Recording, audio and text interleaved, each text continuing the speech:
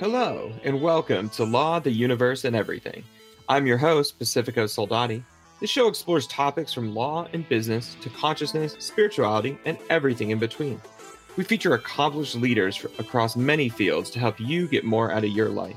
You can learn more and stay up to date at theluepodcast.com. If you're not familiar with my background, I'm a helper, parent, marketer, attorney outlaw, certified mediator, story brand guide, omnist, yoga teacher, and a former paratrooper and award-winning Army chef with the 82nd Airborne Division and U.S. Army Special Operations Command. I'm the founder and CEO of the Soldati Group, a marketing agency helping startups, small businesses, and law firms leverage the power of story to grow their businesses. Law, the Universe, and Everything is a production of the Soldati Group. All opinions expressed by the hosts and podcast guests are solely their own opinions and do not reflect the opinions of the Soldati Group or guest employers. This podcast is for information and entertainment purposes only, and these discussions do not constitute legal or investment advice. Today's episode is brought to you by Prosperitas, an animated video agency that can help you bring your company's ideas, values, products, and messages to life with the power of video storytelling.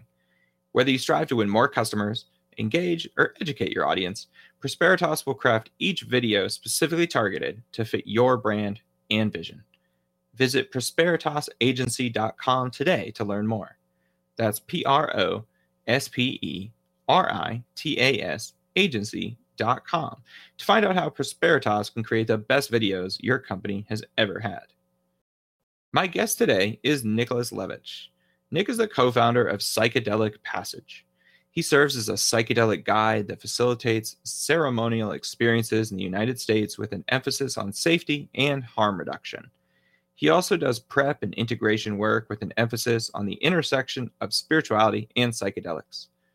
Outside of medicine work, he facilitates men's groups to provide men with support, accountability, brotherhood, and initiation.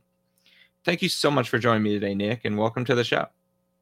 My pleasure. Thanks for having me, Pacifico. It's a pleasure to be here. Pleasure is all mine. And so I'd love to know, take me back, what first inspired you to become a psychedelic? It's funny because I don't think it was a conscious choice in the sense that I set out to do this at a young age or anything of the sort. My background is actually in finance, real estate, and legal studies. And it took about 3 years of working in corporate America before I literally had the soul sucked out of me and realized I couldn't do that anymore. And that basically contributed to my dark night of the soul. And I ended up meeting a shamanic practitioner in ayahuasca who, in hindsight, became my mentor. I had no idea that was how the relationship was going to go at the time. I was basically just trying to figure my own shit out. And we ended up embarking on a 4-year apprentice where I really learned the ins and outs of facilitation, men's work, spirituality, and eventually he always told me from the get-go, like, you're destined to do this work. And my ego had such resistance to it. And over time, those walls and barriers started to crumble. And I realized, oh, wow, I really do enjoy serving humans. And eventually he gave me his blessing to continue doing this work. And that's how I got to here at a very high level. Wow. So how long have you been practicing? Psychedelic Passage was started about 18 months ago. And so that's really been my formal foray into this work. And so tell me more about this apprenticeship that you took on. What was involved? It was everything from the vast majority of it, from my perspective, is becoming embodied yourself.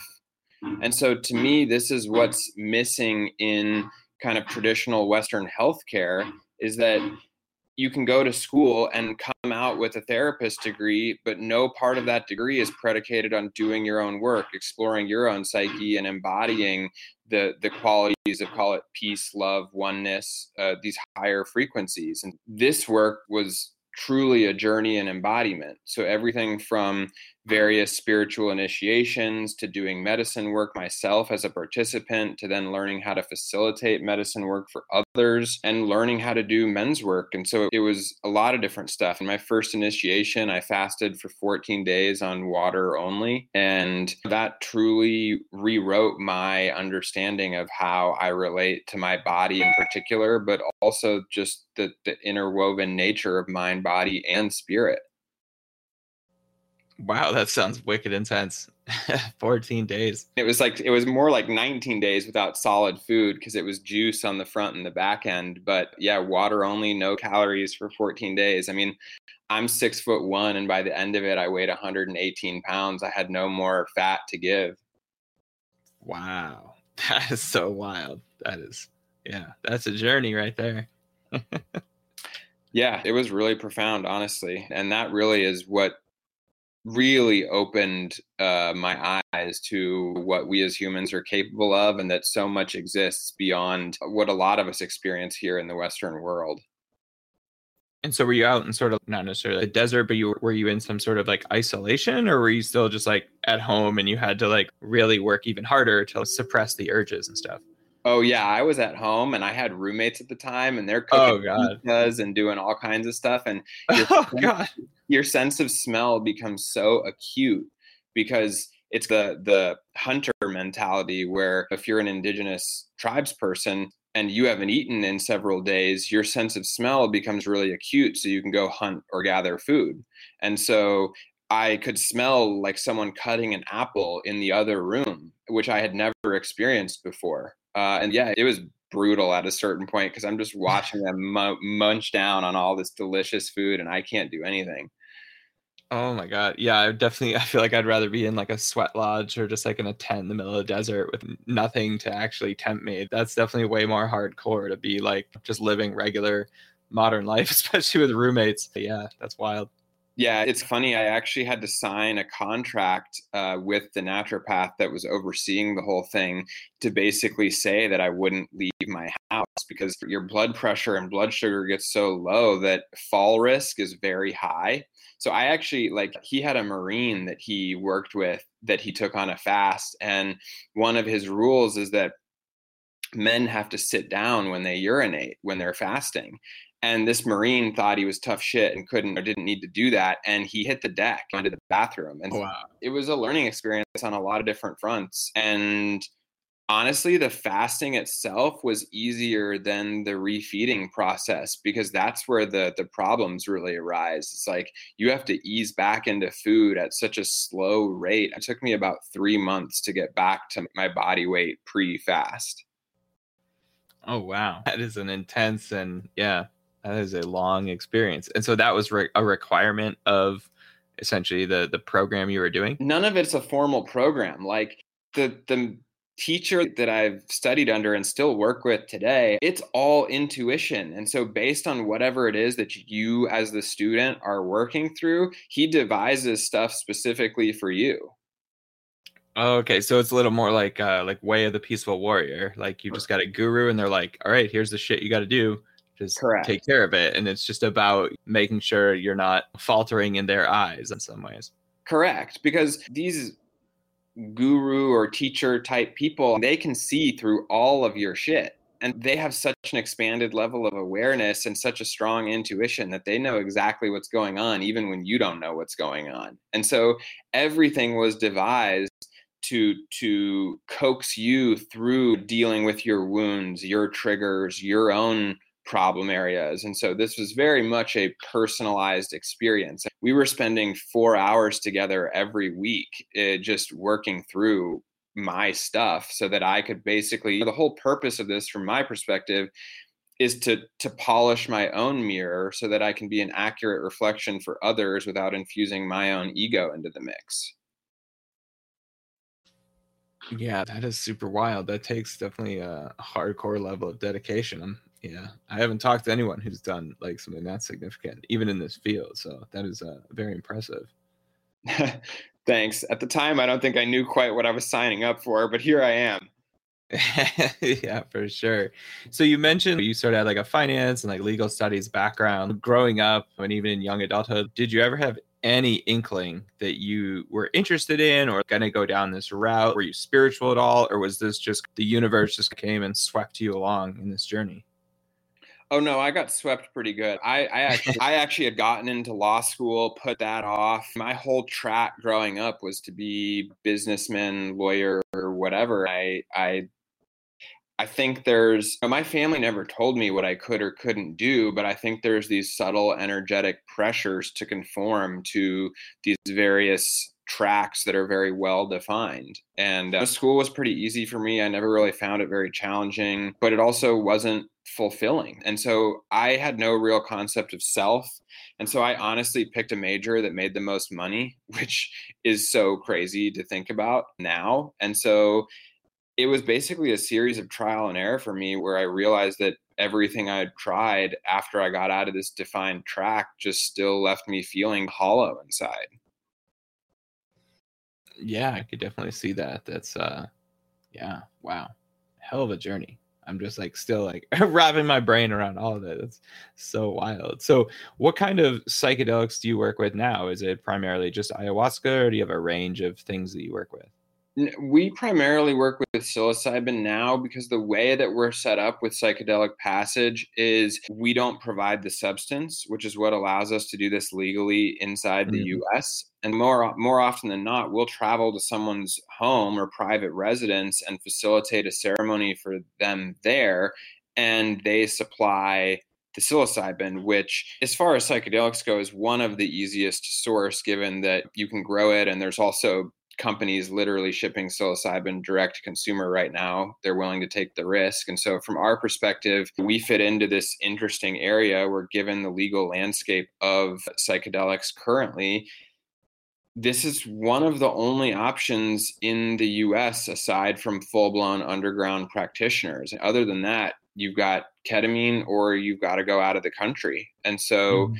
there's a lot of people, especially in the midst of COVID, that just don't want to leave the country or don't have the means to. And so we fit into this in between space. And I think it's inevitable that our service model evolves as the legal landscape evolves. But for right now, this has been a really great niche to be in. Oh, it's fascinating. And so you essentially got, it sounds like you got your start maybe around like 2015-ish. And so what has it been like from beginning that journey with your mentor in that apprenticeship and then all of a sudden having multiple cities and states be like, oh yeah, we're all in on mushrooms. Oh yeah, boga, cool. Let's just start decriminalizing psychedelics and like making shit happen. That now there is like like people put it on LinkedIn now. Like I'm a psychedelic such and such, right? A guide, a therapist, what have you. That we now have this burgeoning cottage industry just seemingly out of nowhere while we still have like cannabis as a Schedule One drug. I think it's pretty cool. It's funny because part of my transition out of the corporate world was into entrepreneurship, specifically in the cannabis industry, because when that switch first happened in 2014, a light bulb went off and I'm like, this is going to explode. And everyone was too scared to get involved. And I'll never forget the look on my boss's face when I told him that I was resigning to start a company in the cannabis industry. And they're like, what the hell? They just couldn't figure it out. And lo and behold, what cannabis really did was it paved a way forward for medicalization and decriminalization. I think the downside to cannabis was we were not taught what intentional use looks like. And you have a lot of people engaging with this plant that can be very powerful and profound without any real guardrails on the experience or any understanding as to how to consciously engage. And I'm very grateful for what happened with cannabis because of this path forward that is now following suit with psychedelics. But I do hope that we don't see the same level of commodification and we introduce some more of this intentional use idea. Yeah, it is fascinating because, like you said, like unlike cannabis, there's really some like multiple tracks going on within psychedelics where there's people going, we're going to make a startup and we're going to get FDA approval for such and such. But then there's like people trying to patent shit, which I think sucks. But then there's also, I was just speaking with a naturopathic doctor, like I was telling you, that does ketamine assisted psychotherapy. And we were talking about how for pharmaceuticals, for antidepressants and stuff, like you have to be a psychiatrist in order to prescribe those. But within psychedelics, it's actually been much more decentralized, which I think is the best possible approach. And I think it's better for getting it out to as many people as possible because there's obviously a limited fairly limited number of psychiatrists in the country versus the number of therapists, psychologists, or people like yourself who are otherwise can be, quote unquote guides or take on other types of titles. And that really can allow for the dispersion of psychedelics so that people can be engaging in this without having to go to 7 years of schooling or something, so that we can actually get this in people's hands. And one thing he was also saying, I asked him about how important is it that people actually have used psychedelics versus the average psychiatrist has never taken antidepressants, I'd imagine. And definitely it's not a requirement. And he said it's absolutely a must, right? Like you can't really facilitate the best possible experience for someone if you don't know what it's like to hallucinate or experience ego death or go through some of these transformations. I couldn't agree more. I tell people it's like trying to teach someone how to fly a plane, but you've never actually flown it yourself. And it doesn't, to me, that means a lot more than just one journey. Like you have to intimately understand how these substances work within your own psyche before you can even get close to helping someone else work through their own stuff. And I also agree that it is really nice that consumers are going to have a choice between the more medicalized model. If you want to go into a clinic and have a doctor and be fully monitored, great.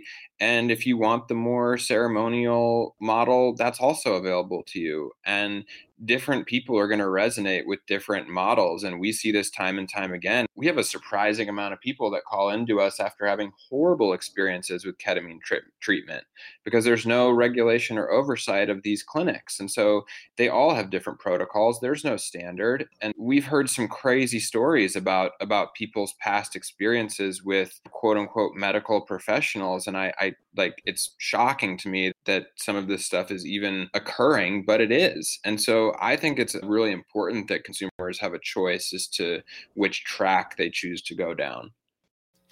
Yeah, it was actually really fascinating to me because I've had friends that, went to ketamine clinics before. And I was like, oh, so do you just like go into a K-hole each time and just like step outside yourself and play observer for 45 minutes? And they're like, oh no, it's just like a very mild dose and just takes the edge off life. And I was like, oh, but then when I was talking to this doctor, he was like, oh, there's that model, but my intent is to give people the actual psychedelic experience, which is essentially like putting people into a K-hole, that's full on ego death, right? That's not a comfortable experience for most people, but it is a very transformative experience. And so it's fascinating to me to see even within that like specific like ketamine assisted psychotherapy that there was actually a huge range of the way people were using it. And it's made me think that I would then guess that like the people who are just doing like low dose ketamine therapy have probably never done ketamine. It's probably a little more clinical, and that it's more, this guy was a naturopathic doctor. And so that's a little bit more, I don't want to totally say woo, but it's not just like the white lab coat kind of approach, impersonalized or depersonalized medicine, really, especially, which is ironic, right? Because there's no better depersonalization tool, I would say, than ketamine, and definitely a K-hole that can really kill your ego, make you step outside yourself and see things from a different perspective. But it is a severe experience, and it can really, I'm not surprised you'd have heard people that I'd imagine if you went into a clinic, if you went into a doctor's office that was like that white lab coat approach, and they don't necessarily get the dosing, you end up in a K-hole, like you're probably not going to have a great time with that. And they're probably not going to go, no, the best way is to help you. And that just goes back to me to the importance of preparation. It's not the ego death that creates the issue. It's the not knowing what it is, or not understanding that it's a possibility. It's the surprise that creates the trauma. If you're aware of what it is and the value of it, then you can hold it with a bit more grace. Yeah, it really is about like managing expectations, because it's not like ketamine's like salvia, where it's like just he's like a violently hallucinogenic experience of being ripped out of like the present reality that you've come to know and love and visit other dimensions or universes or something like that. But yeah, it is just fascinating to see this really widespread, broadly different approaches to this burgeoning thing. Whereas for the most part, like you're saying, like cannabis, it was just, okay, we've got the illicit market, and now we've got the medicinal market, which was functionally just like a quasi legalized market in most places. And that was the point of it, more to keep people like out of jail than like actually to provide patient rights or help people in that sense. But I think I'm really encouraged by what states and cities are trying to do, because they're like, hey, we'd rather people do mushrooms than opiates of all kinds, right? Like we don't want people dying of heroin in our streets or fentanyl and stuff like that. Let's just let people do mushrooms and like things can be cool. Totally. And I think people are seeing, God bless Michael Pollan for writing that book, because I think that really changed the stigma among the older generation, the baby boomers and even the people older than that. And then you've got the credibility of the Johns Hopkins stuff that's coming out. And I think with each passing day, there's more and more proof that these are helpful compounds when used intentionally. Oh, totally. And he brought up, yeah, my last guest brought up Michael Pollan as well. And I think, yeah, it really like a sea change in the industry from a totally, I would think for most people, like unexpected source, someone who writes mostly about food and some other various topics, to then just be like, hey, yo, go get some mushrooms, like go trip balls somewhere and change your life, and change the way your mind works and just get a different perspective on things. And I'm all about helping people reimagine life and what their life and relationships and business and society can be, because a lot of times like you're just born into whatever society you're born into, but every single society on earth, like there's just so much cultural conditioning that then when you reach adulthood, you're mostly taught not to question anything and just be like, hey, this is the way it is. And then eventually you start to come out of all that, hopefully, and that you're then like, oh, wait a minute, like this isn't just like the natural evolution of things. This is the result of oftentimes a lot of shitty decisions, and in this country mostly by white men throughout history, to subjugate others and control others. And it's actually, we don't need to run anything this way. There's literally an infinite number of ways that we could design society, our economy, and multiple other things that can center human dignity, human happiness. And my entire life, we've never been anywhere close to the top happiest country in the world, but people just are like, America's number one. And it's like, who gives a shit? Like, you're not even focused on any of the really the right things that really matter in life. When it's like, why do you think people are happier in countries where healthcare is guaranteed? Because you don't stress about getting hurt. You don't stress about going into massive debt. Even I was in the military and had essentially socialized medicine, like government paid healthcare. It was just a stress that didn't exist in my life. It was just like, if I get sick, if I get hurt or anything, I will never have to worry about this. And then as soon as you get out, it's, oh, I have to worry about this. This is like a new stress in my life that I wasn't experiencing for years. And people just don't even think about how much just that stress, just that mental toll takes upon people, because so much of our physical problems in this world are really psychosomatic. Like, it's just your mind being stressed out or having different issues that aren't being addressed, maybe because you've had past traumas, and then it starts to manifest in horrible ways in your body. And that's another way I think like psychedelics are so important, because cannabis is nice and all, but like cannabis more just takes the edge off life. It's not like an introspection tool like most psychedelics are. They can be like, oh, hey, wake up, you actually were abused as a child, and that's like why this shitty thing happens to your body or your mind, or just other like various things that it can help uncork your brain a little bit to remember who you are and remember like why you're here and what you should really be doing with your life. Totally. I see cannabis as what I call an ally plant, and psychedelics as teacher plants. And they are definitely different, but they both have their merits. And to me, this, what you were talking about is the essence of the fact that we have lost sight of the humanness in our Western world, at least in the US. Like, everything is based on productivity, output, growth, and we've totally lost sight of humanity. And to me, when we start to re-recognize each other as humans, then this idea of basic rights doesn't seem so far-fetched. Oh yeah, for this country was born just on a legacy of control, and every religion is really just about control, and it's just, they're all things that are just taking us away from who we are as humans, who we are as immortal souls having this human experience here.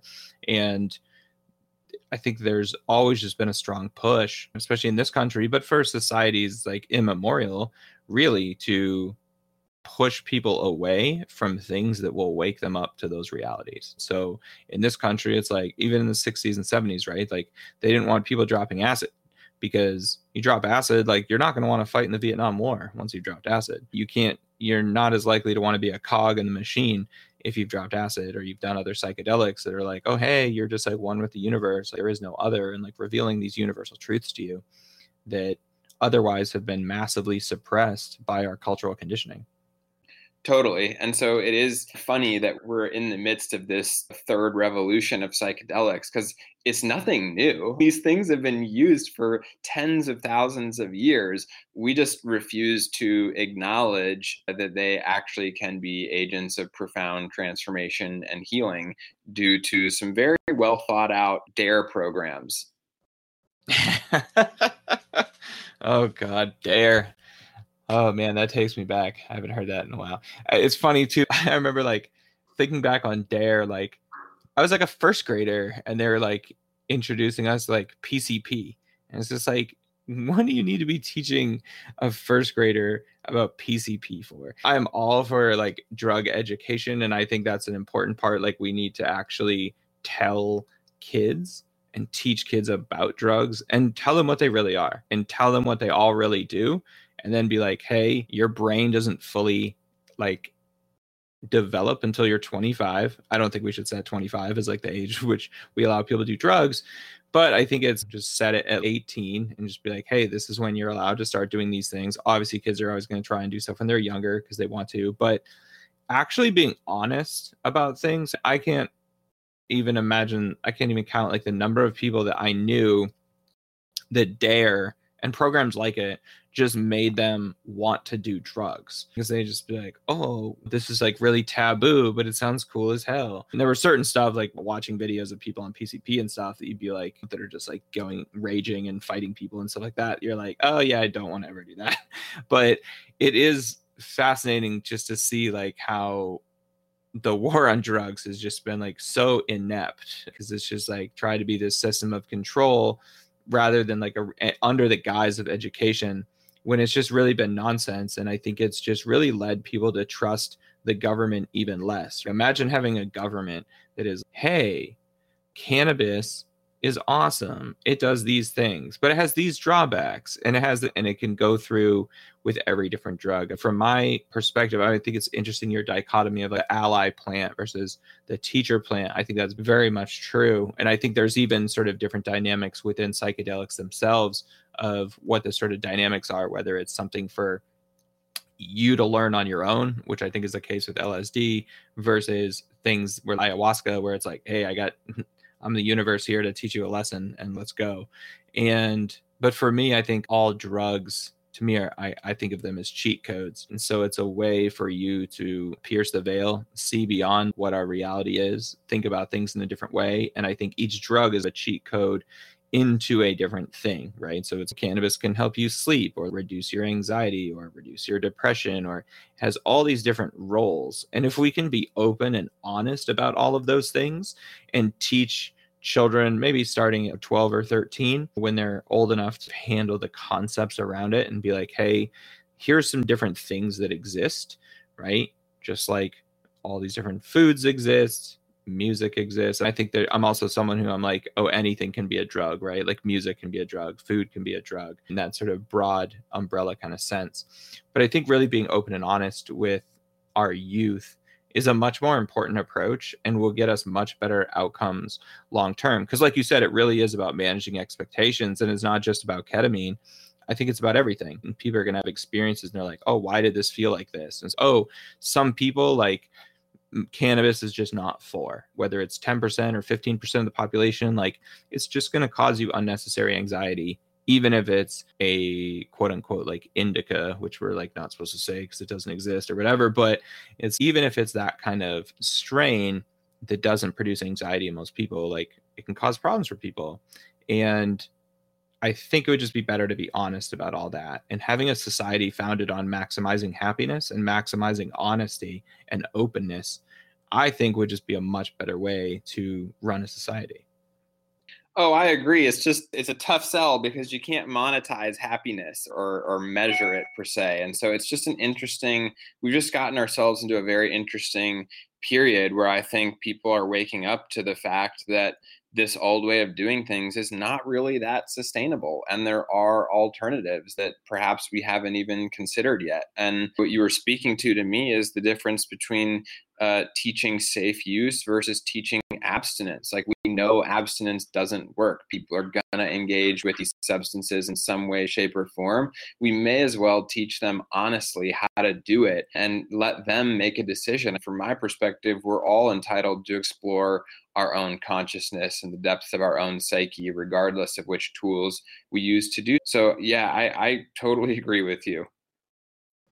Oh, I couldn't agree more on that last part. Like, if I were starting my own country, I think the first, like, I think more important than freedom of speech is like the freedom to explore your own consciousness, because really it's the government preventing you from like really inhabiting and exploring your own mind. I don't think there's anything more fundamental than that. Like, speech is actually towards an external goal. Obviously, you want to express yourself or whatever, but that requires another party. But to say that you can't do these things like by yourself is, to me, just absolutely crazy. And I think the other thing about safe use and really teaching safe use is like, hey, shit can happen, right? Not so much with benign psychedelics that aren't going to kill you or something, but hey, if people are using drugs that you could actually overdose on, for example, it's way better to teach people about those dangers and what to look for. So it's, if you're out with your friends and you guys are doing a bunch of ketamine, or you guys are doing a bunch of cocaine, or whatever it's going to be, that if someone does a little too much and gets into a troublesome place, that you're able to actually find the best way to help them, and also to not have that stigmatized. And I know there's some good Samaritan laws out there now around not prosecuting and not arresting people who are helping other people that are doing something that is illegal for either or both of them. But to me, like, the fact that we even need to have good Samaritan laws is insanely fucked up. Like, it should just be, no, our default standard is help other people, help other human beings. And so if you see someone in need, like, that should be cue to you to go and help them, and not to be scared that, oh, if I help this person who just overdosed, like, I'm going to get arrested. Like, how massively fucked up is that? It's crazy. Oh, it just shows where the priorities are. We don't actually care about the safety of our citizens. If we did, we would allow companies like DanceSafe to have testing booths at festivals. But nope, because of the Rave Act, too dangerous, crosses some legal line that we're not allowed to drug test at a festival because that would encourage drug use. No, in reality, you would save a lot of unnecessary overdose with fentanyl-laced product if you allowed the opportunity to just test substances without repercussions. Oh yeah, it's so wild to me that, like, with the rise of fentanyl and fentanyl lacing, that they didn't just like scrap that and say, okay, yes, please test everything, because you're just gonna have more and more dead kids, dead adults, and it's fucking pointless. And for what? Some puritanical ideal of how people wanted us to live in the 1600s, and we still have to abide by that? Like, it's total bullshit. And if only more people, more communities would really get on board with, hey, we need more needle exchanges. We need more ways to make things safe, because people are going to do what they're going to do. You can't control that with any laws. They're just going to do it. Look how big the illicit market is just for cannabis, right? Like, people are going to do their own thing. So let's at least make it as safe as possible for them. And like you said, and like your work is focused on safety and harm reduction. And I think that is such an important principle to not just the psychedelic movement, but the movement towards legalization overall. Look at Portugal. It's literally on the same planet, and they've been decriminalized for everything for what, 20 years now? And Portugal still exists. It didn't break off from Europe and sink into the ocean. Come on. It's just asinine that we're still dealing with this nonsense at this point. Totally. The good news is, as we've highlighted, change is coming, and I'm hopeful that we are trending in the right direction here. And I'm doing everything I can to stand up for everything we just talked about, which is safe, expanded access, the ability to educate honestly and authentically, and the ability to be truly supported by another human in your experience. We basically encourage underground use that is unsupported in the current model. And that just has to change. It's amazing the amount of people that reach out to us after reading something like Michael Pollan's book And they're like, I read the book, I have mushrooms, but I'm still too scared to do this on my own. I'm like, good. That is the perfect opportunity to reach out and ask for help so that you don't find yourself in one of these situations where you're calling a police or first responder and they have no idea how to deal with you either. Oh yeah, those are the last people we need like involved in this, especially what's going on for the past, hundreds of years, really. Yeah, I think Denver just started a really cool initiative where they're actually teaching first responders how to deal with people under the influence of psychedelics because they're not taught that. Oh yeah. Yeah, just being able to recognize and be able to talk someone through it without making it much worse, and definitely not coming with, not that a first responder is going to come with a violent approach. When the cops show up and they're just like, "Oh, this person's crazy, let's shoot them." And you could have just talked to them. Everything's going to be okay. Yeah, how about words? Yeah, that's so wild. So tell me, what drove you to focus on helping men live better lives? I just saw the pain and suffering that men were silently harboring under the guise of being tough or macho or whatever the case was. And as I continue to do my own men's work and peel back the layers, I started to really realize that the vast majority of issues in our society stem from men feeling like they're not enough in the present moment. So whether that's violence, control, greed, any of these things that we know are not great, to me, there is almost always a root in this not enoughness or lack of self-worth and self-love. And men also don't have safe outlets currently to do that kind of work because that work is so highly stigmatized. To break down and cry, to talk about your feelings, to really dig deep as a male. And once I had exposure to men's work, men's groups, and these various outlets that I didn't even know were a thing, I was like, wow, these are truly powerful and transformational. And I feel called to offer this for others. And so that's how that all came about. And so do you integrate psychedelics into that work as well? Or is it more like a sober focus on, hey, let's be accountable to each other. Let's express our emotions. Let's get in touch with who we are and heal like our inner children and so on? So it's a mix. The men's groups that I run, the sessions that we'll do twice a month, those are sober. But almost every single male that I have worked with has or will have some kind of experience with psychedelics to support their own internal transformation and growth. And so whether that's with me or not, I don't really care as long as they feel like, they have the support that they need. Mm. That's fantastic. It's excellent work and very necessary. Yeah, and it's what's really cool for me is to hear guys who are so skeptical about stepping into this work 6 weeks in go, "Oh my God, I was suicidal when we first started talking, and now I have a new job, a new partner, and I moved across the country and have totally turned my life around. And oh, by the way, this is the single most important thing I engage with on a monthly basis." Oh, okay, wow. And what I realize is it's not me. Like, I'm just a facilitator. What it is men being in community in a supportive, non-judgmental space. That is the medicine.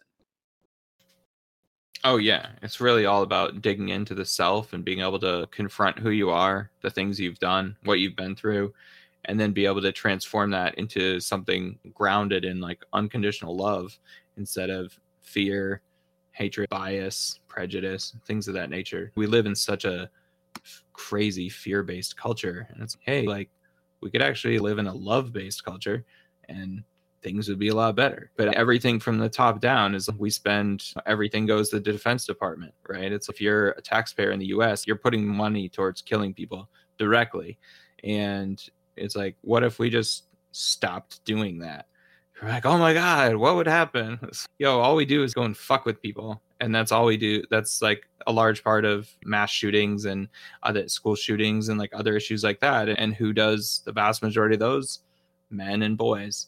And it's just, no one wants to, as a society, reflect on how we've just created this culture of toxic masculinity that we can actually shape into something else entirely.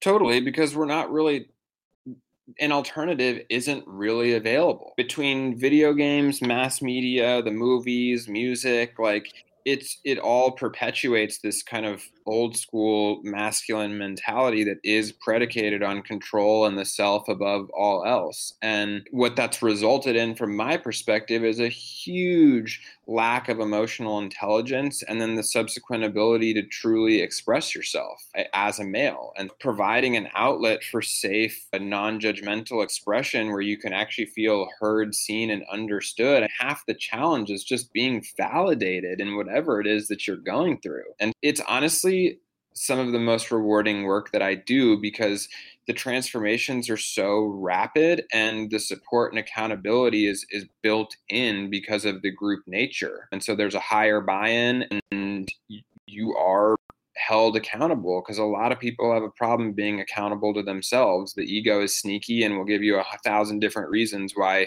you can skip your workout today or give into your triggers or whatever the thing is. And for me, it's just a beautiful process to be able to facilitate.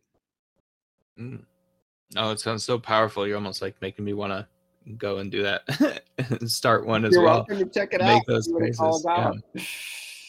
Yeah, no, it is so necessary. We need so many more people, not just like doing it themselves, but like actually like start things like this. And I think it's probably a good time to be able to, because of COVID and just like everyone sort of jumping on the virtual Zoom bandwagon and stuff, that you can create these dynamics like nationally and internationally seemingly overnight. Because I think there is, if it's not overtly expressed in a lot of places, I think this is like a dormant desire of many men. And I'm sure you've seen that because you're obviously in business doing this. And so you see the need, you see the desire on people to do this. And then even if they're reticent, you at least get them over the hurdle. Come and join this, come and start this, and then get past your ego.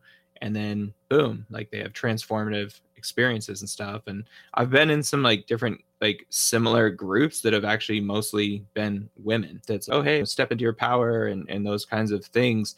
And it is interesting, the dichotomy of that, because it's like the men have for too long had too much power and women have not had enough. And so the sort of different needs of like groups like this kind of push in the opposite direction, but it's hopefully leading back to some sort of like equilibrium where, you know, men, women, non-binary people are all treated as just human, and we can be on an equal and level playing field together.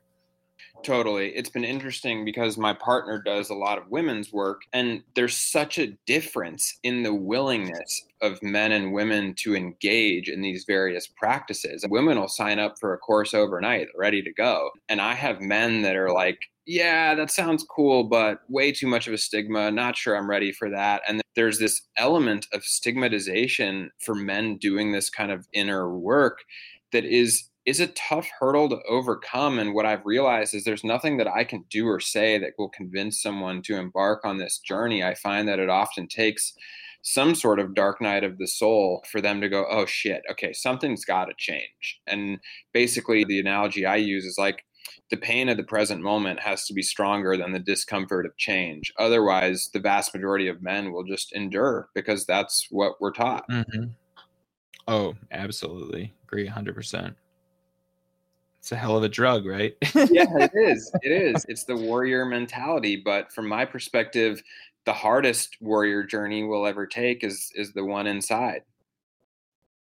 Yeah, it is really wild, right? Like when you think back to the times where a lot of that I think is based on just like tens of thousands of years of human evolution, is like there was never a group of humans, or there was never a man who did anything on his own. It was always about community. It was always about helping everyone and surviving together. And then we come and create this fucking country, and it's like, Totally. oh, we're all Couldn't agree individualists. more. And it's like, what the fuck are you talking about? It wasn't one dude who won the Revolutionary War, and then you literally built this country on the backs of, you know, chattel slavery of enslaved people from Africa and some other places. And it's just, you white dudes haven't done shit. What are you talking about? And then to now just be like, oh, everyone should be on their own, like embrace rugged individualism and this bullshit. And it's just, that's not how we got here. That's not how we became the most advanced civilization on Earth, or advanced species on Earth rather. And there's totally some different ways that we can go about getting to where we need to be. Essentially, we can totally build something else that is actually based on how we got to this point of actually working together to build a better world. And I think so much of the focus in this country is no, everyone needs to just pull themselves up by their bootstraps. And that's not how this works. It's all the richest people in this country got huge investments or inheritances. And even though it's 80, the way wealth is acquired has really flipped from inheritance to entrepreneurship. But even those people that have made it on the entrepreneurial side, even like a Jeff Bezos, like he got infusions of hundreds of thousands of dollars, which the vast majority of people never see in their lives. And so I think just being realistic about what the real dynamics are in our society, I think that goes a long way. But there is just this underlying, we need to solve the masculinity problem in this country. Totally. We emphasize the feminism movement, and I absolutely stand up for women in this. But I think one of the things that we overlooked is by demonizing men, we don't allow them to heal. And so in reality, the feminism movement wouldn't really need to be a thing if we healed our men, because they're the ones that are perpetuating these power imbalances towards women. But if every man truly felt like they were enough in the present moment, I truly believe a lot of that would dissipate almost overnight. Oh, I absolutely agree. But it sucks, right? Because anyone that's out there in quote unquote the men's rights activist movement or whatever is like, it's not about that. They're not like, we want to heal. They're like, stop oppressing us. You're a fucking man. Give me a break. Nobody's oppressing you. Like, shut the fuck up and go do some inner work. And so we really need men's healing advocacy, right? That's the movement that this country really needs. That's what I'm all for. And I truly believe that change will have a greater ripple effect than almost anything else we could devote our resources to. Oh, absolutely. Absolutely. Because in every individual family dynamic, from kids, even by the time kids are like 7, 8, 9, 10 years old, they've already been indoctrinated into this chauvinist, sexist society. Oh, I don't like girl stuff. Oh, that's for girls or what. And it's just this constant subjugation of the female energy and spirit in the world.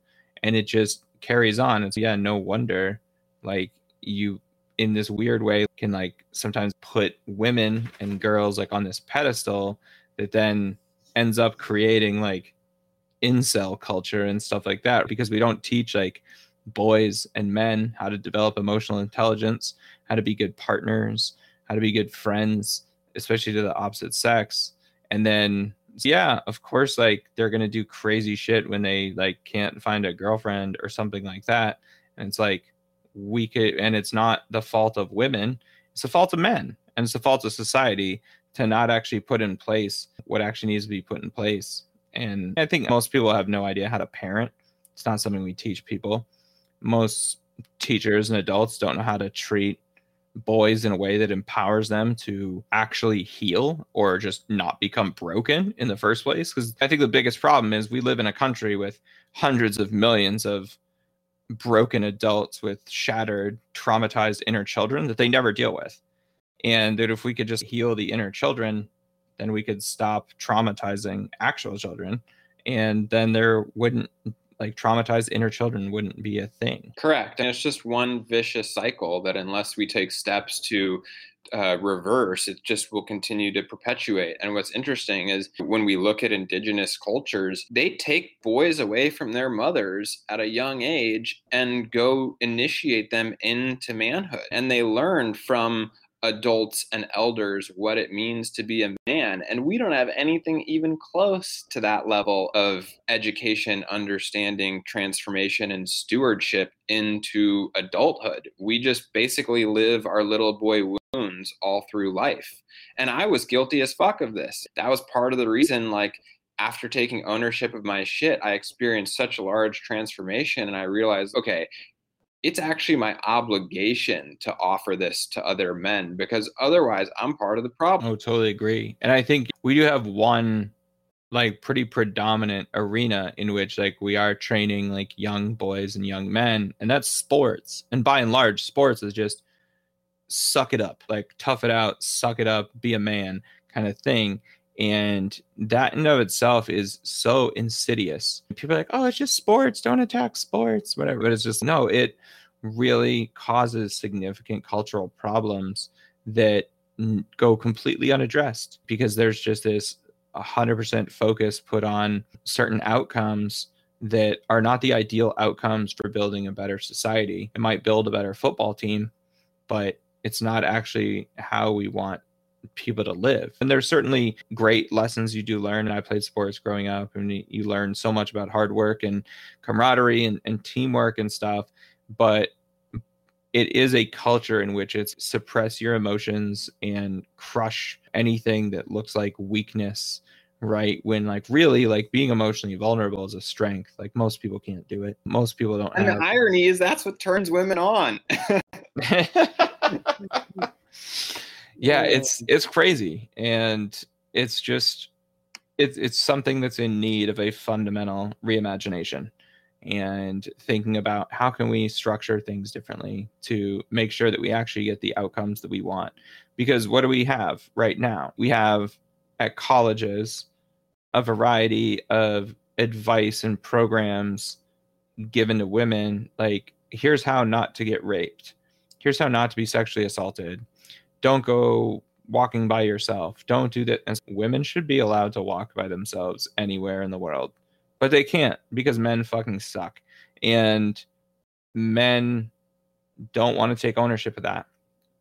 And there's, just like with cops, there's so little actual mutual policing among men to be like, hey, you're fucked up, that's not cool, whether it's like the quote unquote locker room talk or things that are worse. And it's just, oh yeah, you've just got these cultural like brainwashing things that really take over what men do, and that prevents them from doing the right thing, even if they were like quote unquote raised correctly or raised to be good people. Peer pressure is one of the strongest drugs in the world, and it can cause you to do shit that you'd never think you would do in a million years.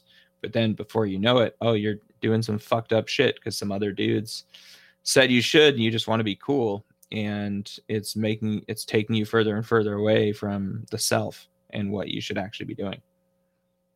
100%. Couldn't agree more. And thankfully, I think,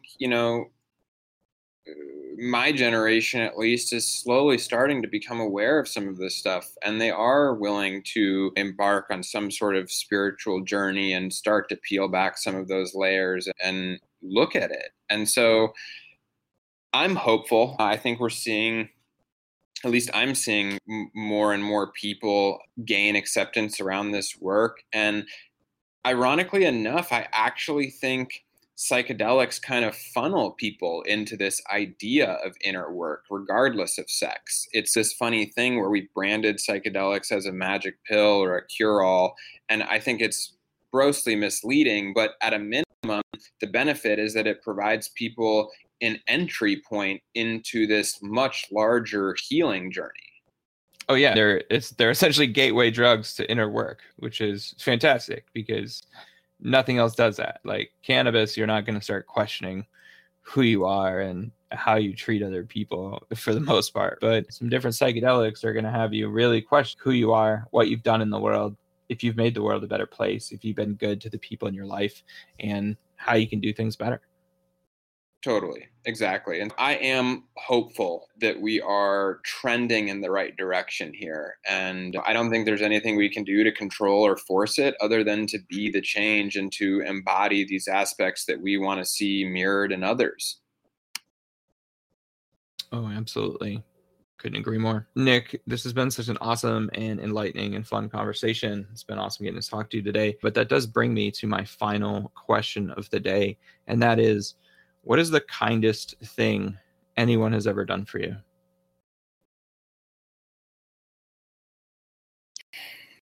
Really good question. I would say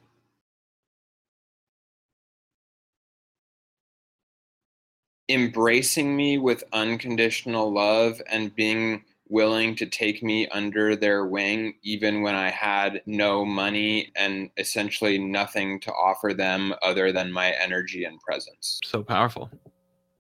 Yeah. Sounds amazing.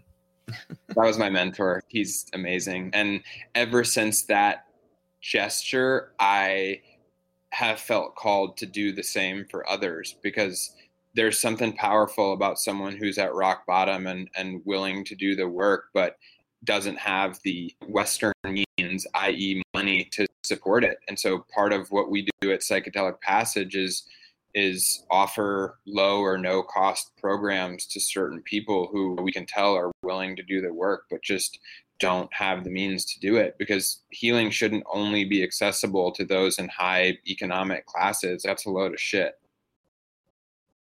Oh, I couldn't agree more. That's, amazing work you're doing. I'm excited to see where this goes and see what it becomes. I think you're on a great path.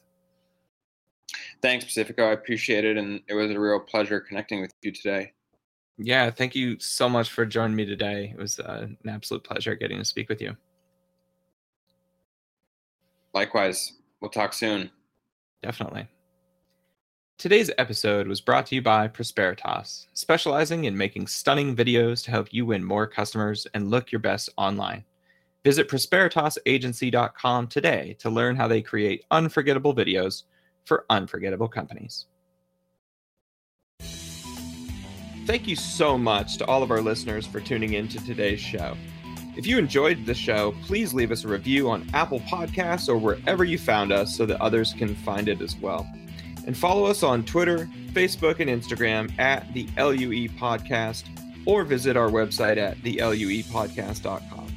And if you'd like to support this show even further, I'd love to invite you to become a patron of the show. For as little as $5 per month, you can help us continue to produce high-quality shows with amazing guests like you heard today. To become a patron, please visit patreon.com/theLUE Podcast. We look forward to having you tune in next time for the next episode of Law, the Universe, and Everything. I'm Pacifico Soldati, wishing you peace, love, and awesomeness.